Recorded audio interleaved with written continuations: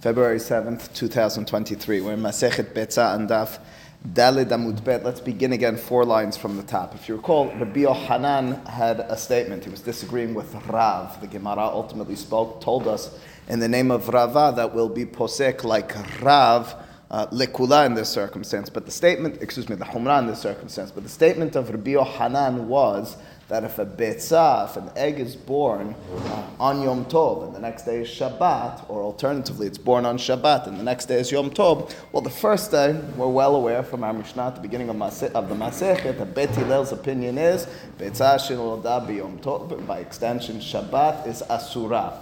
What would be the status of that egg the next day? So we saw it was a mahlok between Rav and Rabbi Yochanan. And the mahlok, it stemmed from not what we thought was a fundamental question of kedusha ahat or shtei kedushot. If you recall what those words means, we'll return to those words in a bit. But rather, it was just a question of whether we're posek like another 2 words, which we're at this point somewhat familiar with, hachana derabah. All that notwithstanding. The Gemara at this point says, well, wait a second. Rabbi Yochanan yourself, you distinguished for us, and that's what's presented to us, between a circumstance where the egg is born and its status on day 1 as opposed to on day 2, a leniency, day 2 would be permitted, as opposed to when a branch falls off a tree and the permissibility, or lack thereof, of using that branch. Now, the branch falling off the tree, certainly as it falls down, you're dealing with something called mukseh. What about the next day? It's Yom Tov, and the next day is Shabbat. It's Shabbat, and the next day is Yom Tov. Perhaps that should be permitted as well. It would stand to reason that it is. After all, Rabbi Yochanan, if you told us that the egg on day 1 is problematic, but day 2, if it's Shabbat, if it's Yom Tov, as opposed to the first day, it's permitted, why should this be different? But Rabbi Yochanan said it is different. And I think we weren't sharp enough at the end of the class yesterday, so I want to say it outside and then read it again inside as to the distinction according to Rabbi Yochanan. Rabbi Yochanan had a fear. The fear of Rabbi Yochanan was a misunderstanding of the people, were the rabbis, himself included, were to permit that branch on the second day of those 2 days of holiday, of holy days. And he said as follows, he said, when it comes to an egg, and an egg which is born on Shabbat or Yom Tov, technically speaking, aside from mukseh, leave mukseh aside, the egg is usable immediately on Shabbat or Yom Tov. You can swallow that egg immediately without any such issue, right? I think we all can understand that. We don't really think of eggs in that fashion any longer. We're not swallowing eggs and we're not eating them raw. But technically speaking, especially during a time where that was more appropriate, and I know someone after the class is going to send me something on new research, you should have raw eggs, is there such a thing? But assuming that during a time where they're really doing it as such, the statement that on day 1 you can't use that egg, you can't eat from that egg, is understood by the people as, well, there's a problem with the egg with regards to mukseh. They'll understand, they'll know that is the issue, right? Because aside from mukseh, there would be no reason that you couldn't put the egg into your mouth.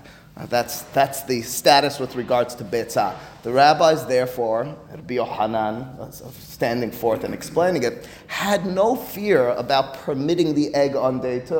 Well, why did they have no fear about doing so? They said everybody will understand it was prohibited on day 1, and it's only permitted on day 2.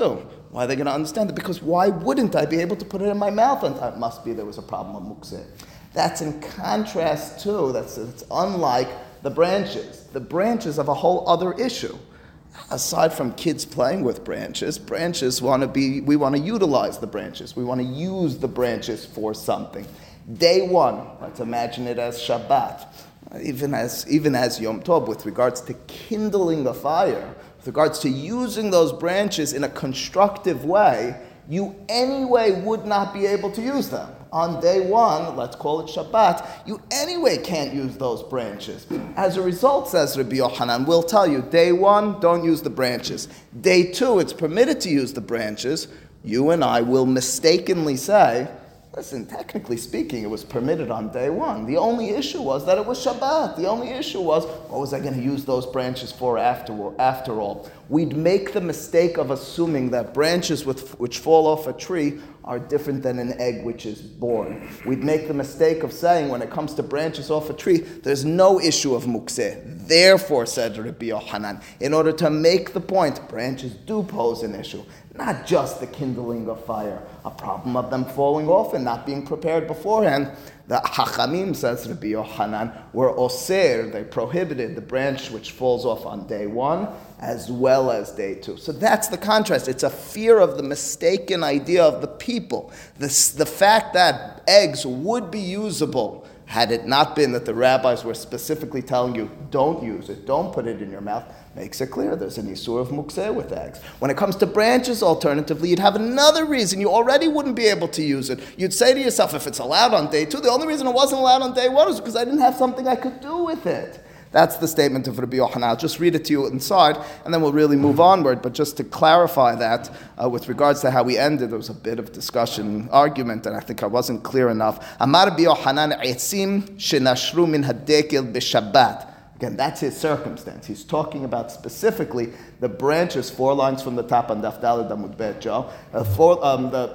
A branch of a tree falls off. Specifically, he says, min hadekel. Stanley Cohen pointed out he's amongst the, I said yesterday, we could somewhat understand that. He texted me afterwards. He's in Florida amongst the dikalim, so he's amongst the palm trees living this one. I told him to be certain on Shabbat not to use the branches. But here's the statement. Etzim shenashru min hadekel b'Shabbat. They fell off of a palm tree on Shabbat. Asur lahasikan b'yom tov. You can't the next day use them to light a fire. Well, why not? You're allowed to light fire. If the fire's already there, you could keep the fire going on Yom Tov. Perhaps there's a problem of mukseh. No, but you told us, Rabbi Yochanan, with regards to eggs, that on day 2 there's no such issue. It would only be an issue on day 1. Al tashiveni betzah. Don't ask a question on my own opinion with regards to what I told you, that if the betzah shenolda on day 1, on day 2 is permitted from Shabbat to Yom Tov. My ta'ama, what's the reason? Why do I distinguish? Betzah mishum de biyoma nameh hazya legom'a. The egg on the day in which it's born, let's call it Shabbat, you could, technically speaking, utilize it. It's usable. Leave halacha aside. You could take it and put it into your mouth and drink from it. But we're making clear to you, you can only do it the next day. Everybody now understands. You and I understand. The reason we weren't allowed to pop it into our mouth on the day in which it was born, Shabbat, is because there's a problem aside from a Hilchot Shabbat problem. The problem is called mukseh. That would be in contrast, where we'd make the mistake by trees, by branches. Branches which fall off on Shabbat. Well, what are you going to use them for? Are you going to light a fire? You can't light a fire on Shabbat anyway. What if it were to fall off on Yom Tov? You and I would say to ourselves, we say, the only reason the rabbi didn't allow us on Shabbat, because on Shabbat he said to us, what are you going to use it for anyway? It falls off on Yom Tov, I would make the mistake of saying I could use it on Yom Tov, because after all, Ishar elehu lemahar, if it was permitted the next day, ateh lememar, people would in turn say, biyomayu nameh sharu, people would say, even on the day on which it falls off, it should be permitted, and the only reason it wasn't ve'etmol, mishum Shabbatu de lo hazu lehasaka. It was only in that circumstance where Shabbat was the first of those 2 days that is prohibited, because lo hazu lahasaka, you can't light a fire obviously on Shabbat. Okay, effectively, Rabbi Yochanan gives the underpinnings, the reasoning for him distinguishing between a betzah from day 1 to day 2, Shabbat and Yom Tov, and etzim shenashru, the branches which come off from day 1 into day 2. Yes? The branches were already on the floor. You didn't know when it fell. Would you be able to use it on Yom Tov? Well, it's a safek you're dealing with in such a circumstance. You would. You went out. You didn't know if it fell today, yesterday, or 3 weeks ago. Yeah, you're probably going to be dealing with a safek de rabbanam, which we probably would be able to be lenient on. Generally speaking, as we're going to talk about in the Gemara, it's supposed to be set aside, but I imagine you're saying you're uncertain whether you did set that aside as part of this pile of some sort. We're going to deal with a safek de rabbanam. We're going to be lenient in such a circumstance. Okay, says the Gemara, let's now that we talked about etzim shenashru, let's talk a little bit more about it. And we'll touch in this context on a principle which has both in class and outside of class come up on more than one occasion. Amar Rav Matna, etzim shenashru min hadekel. So far, these are words we're familiar with. The branches fell off of a palm tree. letoch hatanur. They fell straight into an oven b'yom tov, on Yom Tov. So let's review again just to try to conceptualize this. Once upon a time, not too long ago, there were communal ovens. Best of my knowledge, in recent, 70, 80 years ago, they weren't exactly exposed in that respect that branches could fall into them. But there were communal ovens. They weren't commercialized, and there weren't domestic ovens in each person's home. Until today in Yerushalayim, in Shari Chesed, if you go behind the Beit Knesset Hagera, you'll see just 80, 90 years ago, there was a communal oven which has fascinating ramifications with regards to the fact that everyone trusted the other's kashrut. More than anything, it's an amazing thing. They all shared one oven, which means they believed that every person... Okay, anyway, that notwithstanding, so you're dealing with, I imagine, a communal oven. Maybe there were personal ovens and they just didn't keep it in their homes. Their homes were made out of wood. Regardless, the oven is outside. It's exposed in some respect. And a branch on Yom Tov, which we know is a problem, that's mukseh, falls into it. Am I finished? I can't use the fire any longer. I can't utilize these branches. Marbe alehem etzim muchanim umasikan. And what you can and should do, says Rav Matnai, is take prepared wood that you had on the side. It's Yom Tov after all. You don't have an automatic oven. You're going to be adding wood to the fire throughout. Take some of those prepared branches, which are not mukseh, because you prepared them, you set them aside to be used on Yom Tov, and do or affect bitul. Bitul means you're annulling. Make certain you add enough of those branches, enough of that firewood, so that the problematic firewood which fell in, not with your intention, is now knocked out. You did bitul on it. We've talked about bitul more than once. Bitul birov, bitul bishishim. Make certain that you did a bitul over here. Wait a second. Every time someone has talked to me about something like this, both during and after class, I've yelled at you. I've told you, En vatelin isur lechatehilat, siman saditet in Shulchan Aruch Yodei De'ah. We're going to see the words onward in the Gemara. You're already, in my opinion, supposed to be nervous about that. Did you just say, we tell you to do away with it? We solved almost all of Hilchot Kashrut questions that I get called about. I'm not certain because this happened, so I should just say, okay, just throw in 60 more times. Instead of questioning, well, what happened already? Apparently, we're going to have such a principle. We don't do such a thing. This was kosher already. Was it kosher? When the oven was on. I understand, but then a branch fell in. It's problematic. I had a kosher pot of meat, and I dropped in some milk. It was kosher already. Branch fell in after there was already a ton of fire. It was already a pot of cooked meat, and then some milk fell in. Enough milk to make it problematic. I could just overdo it. First says the Gemara, before I get to that second issue, but I wanted to address it already. Says the Gemara, aren't you, by so doing, being mehapich bi'isura? Lehapich means to turn over. For our purposes, it means you're handling, you're moving. Isura, of course, means something that's forbidden. So imagine the scene. Here's my oven, and I had non-kosher, quote-unquote, problematic branches which fell into it. And now, as I'm involved with this, I'm putting in other ones, and I'm moving them around. How are you moving it around? You can't move around those problematic branches. Those branches which fell off into your oven are mukseh. Not allowed to be doing that. Says the Gemara, Kevan deruba dehetera ninu, Eli, since you've now overwhelmed by saying the rov, the majority is hetera, is kosher, meaning prepared, permissible branches, Kika mehapech, we in turn envision this situation, halachically speaking, put on your lenses of halacha, behetera ka mehapech, you're moving around permitted branches, says Rashi. Now, there was a bitul berov, there was a annulling, which means to say, seemingly, that which was problematic got transformed, it's now permitted.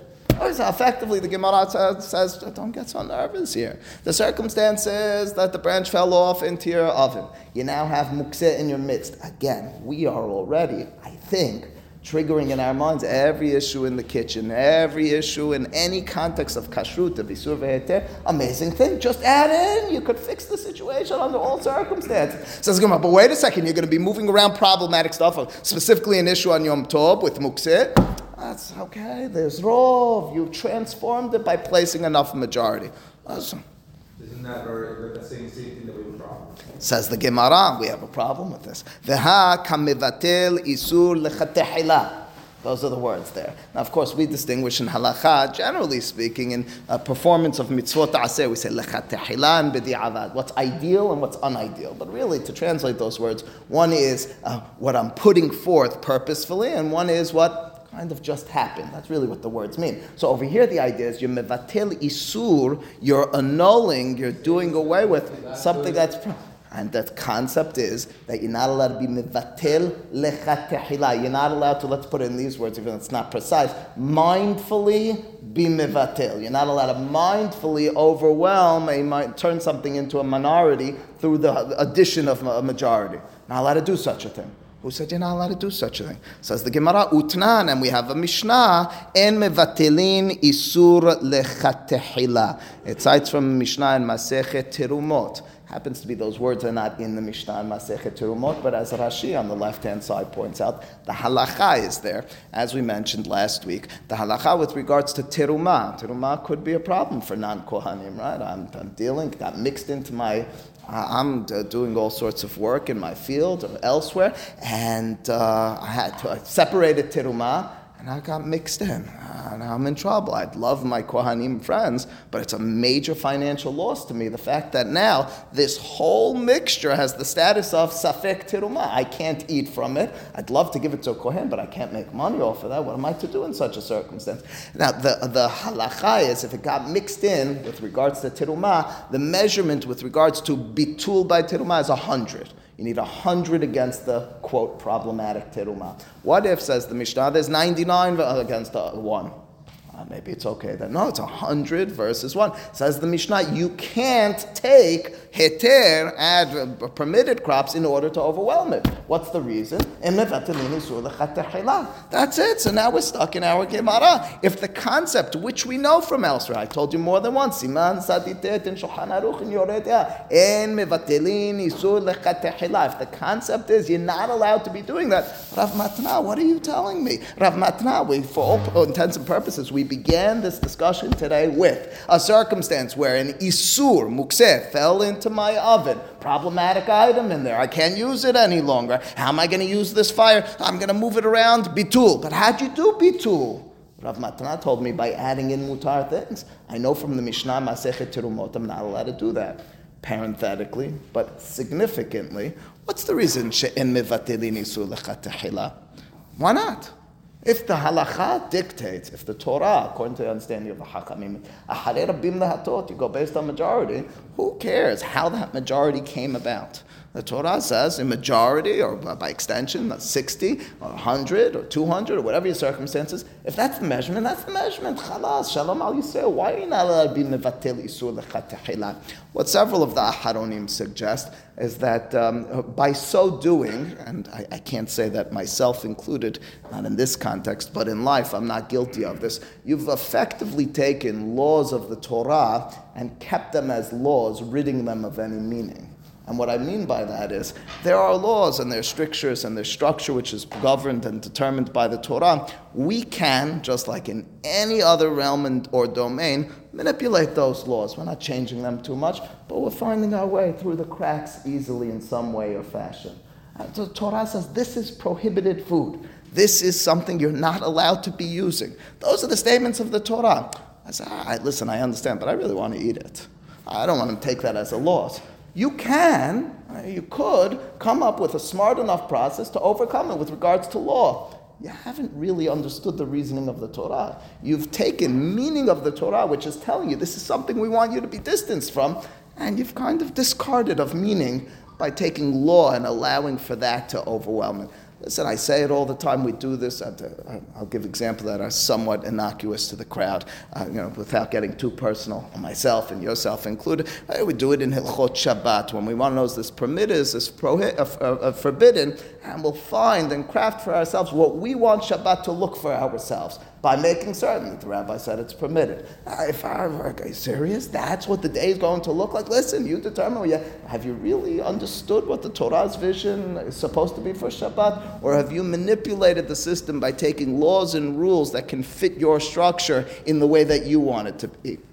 The exaggerated example, which I talk about all the time, is in the context of Purim. Purim, Megillat Esther, is the story of, ironically, dat, dalit taf. It's a Persian word mentioned in Megillat Esther several dozen times. The word dat means law.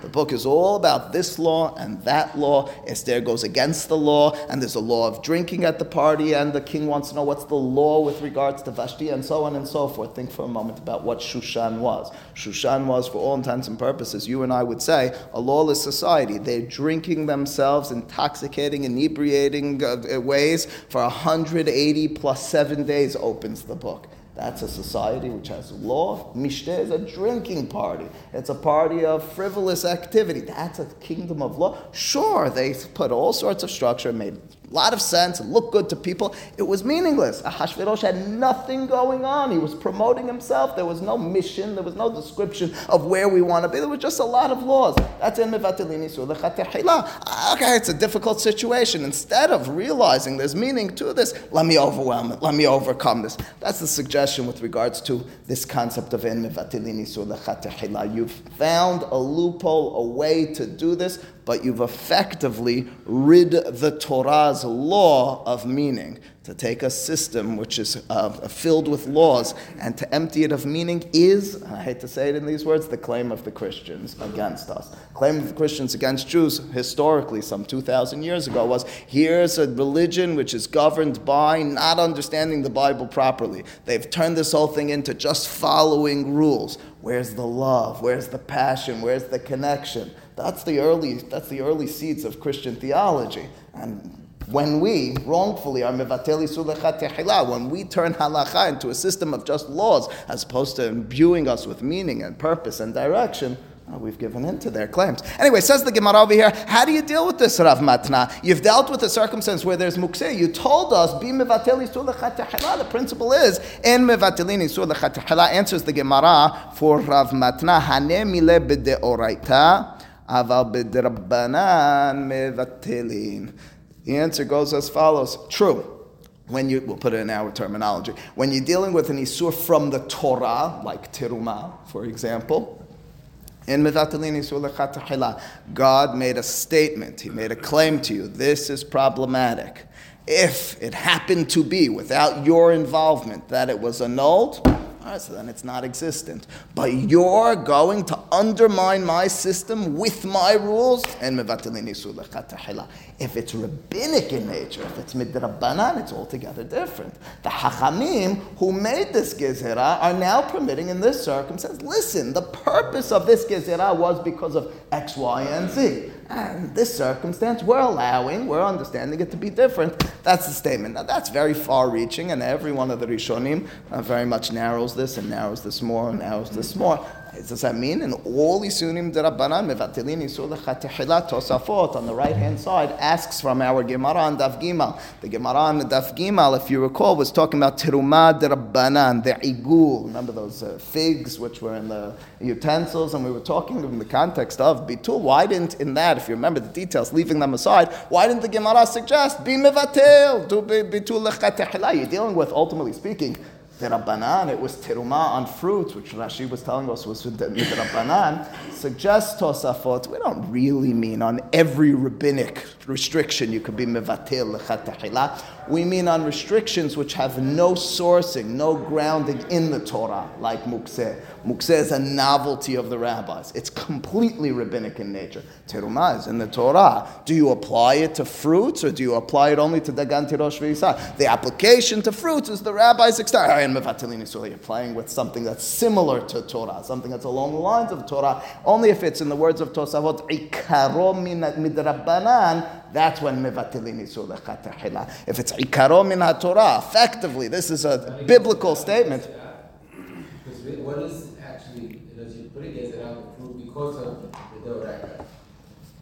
The understanding of en mevatilin isur lechatechila is not that it's a gezerah, but it's let's call it a takana. In other words, it's not that you're distancing yourself from something. It's that the situation is that you're not allowed to do this. That's not gezerah l'gzerah. Gezerah means I safeguarded and I safeguarded more. Not our situation over here. So again, generally speaking, the Gemara is telling us mevatilin isur lechatechila and the Rabbanans, which I guess fits in line with your thought. But if the item is not really midrabbanan, it's just an extension of a Torah which the rabbis established, in such a circumstance, suggests Tosafot, the other Rishonim have different takes on this, you still can't be mevatel. Okay, says the Gemara, one last detail with regards to this case. That was a statement of Rav Matna. Does that accord with this fancy thing we've been talking about called davar sheyesh lo matirin? Remember davar sheyesh lo matirin? If an item will become, without your involvement, permitted over time, so then you can't ever be mevatelet.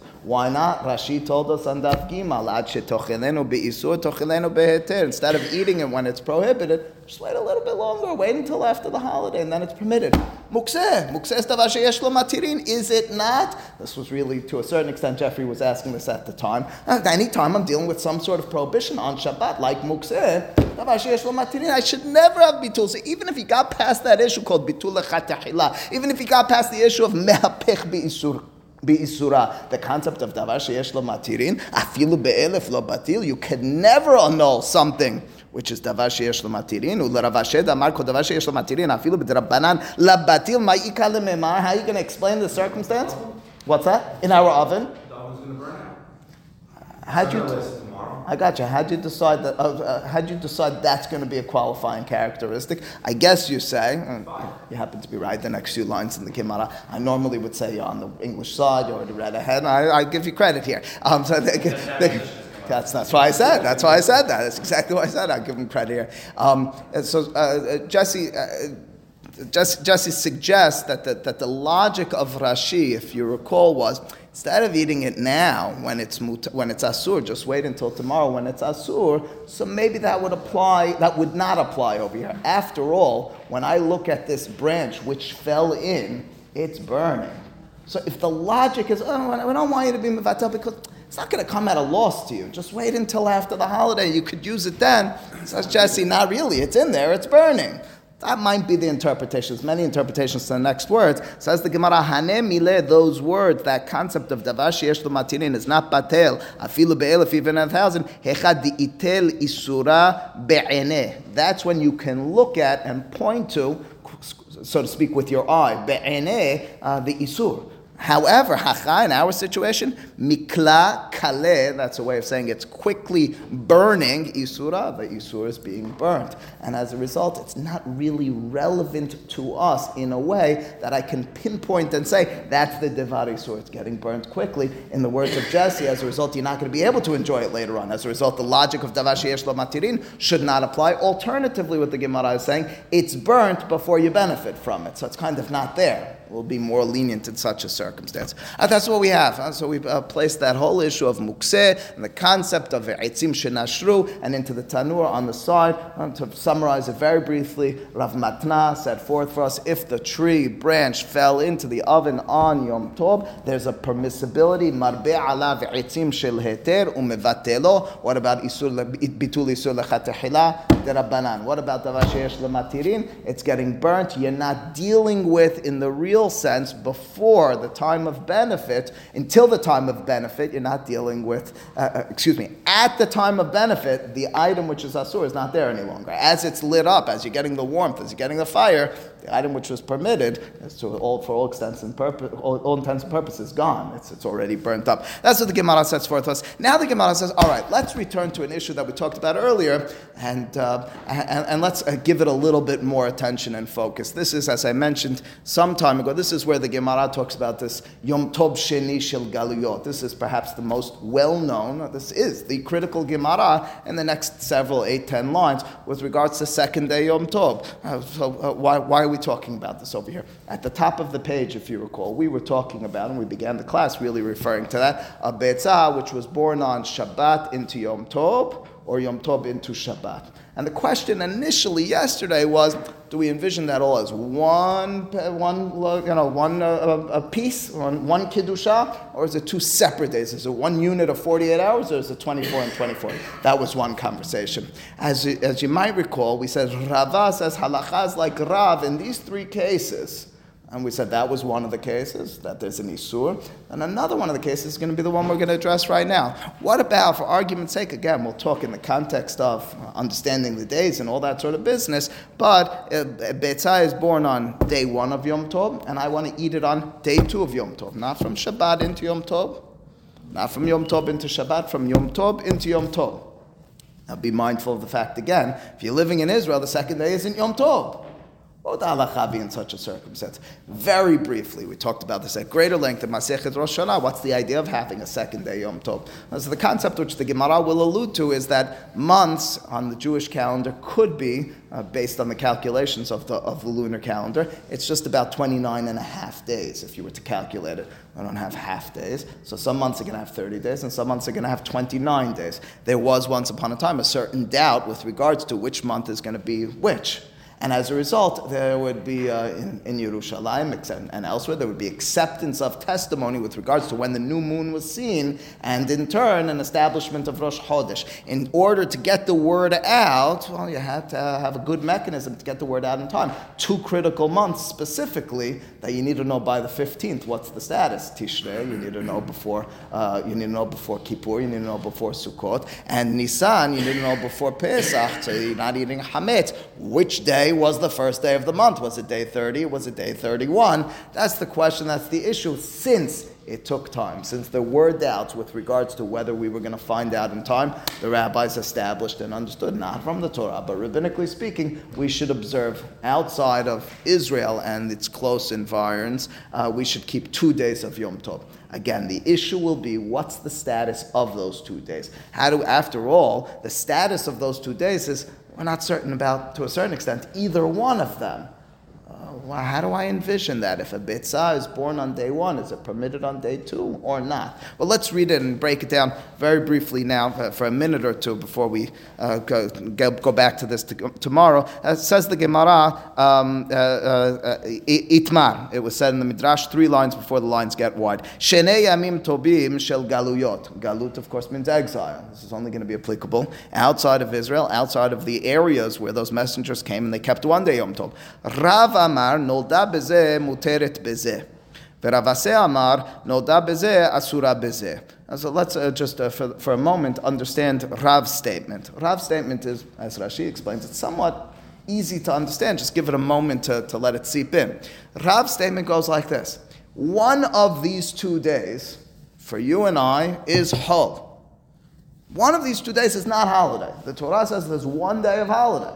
Why are we keeping 2 days? Because we're uncertain which one of these is the holiday and which one's not the holiday.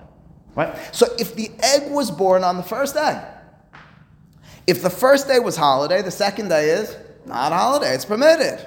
If the first day was not holiday, so then it was born on a non-holiday, there's no issue. The statement in turn of Rav, of Beitzah shenolda b'yom tov rishon, is somewhat understood that it's muteret basheni. One more time. If I distinguish and make a statement, only one of these days is really holiday, I'm going to accept them as both, rabbinically speaking, there shouldn't be a problem on the second day. If the first day was not the holiday, second day, of course, is permitted. Then it was mutar on the first day, but I didn't know that. If the first day was holiday, so then it's permitted. What's that? How many circumstances? I understand. If you could come, we talked about this in other sorts of contexts. You can. Why would Rav Aseh disagree? Says the Gemara, Lema kasavar. Perhaps the logic of Rav Aseh is kedusha ahati. We'll pause with that. Rav Aseh, who disagrees, who says that even though it was born on day 1, it's still prohibited on day 2, he must maintain that as much as the history over here is that the reason the rabbis established 2 days because we were uncertain, but ultimately speaking, when they established it, it's a unit. That's the word I was looking for. It's a unit. It's a 48-hour, for all intents and purposes, unit known as Yom Tov. And as a result, don't envision one as not certain Yom Tov, another one not certain. These are both Yom Tov. and as a result, Betzah Shenolda Bezo is going to be Asura Bezo. The Gemara will question this. The reason the Gemara will question is going to say Rav Aseh himself, at the conclusion of the first Yom Tov, first day of Yom Tov, would say Havdalah. If he was saying Havdalah, he was clearly making a statement that one of these days was a holiday and the other one was not. It's certain that he would observe both of them, but he seemed to be distinguishing. We're therefore going to question Rav Aseh, but we'll return to this, and in turn the Gemara will develop and explain to us this concept, the history and appreciation of what Yom Tov Sheni Shel Galuyot really is. Baruch Adonai Le'olam. Amen v'amen.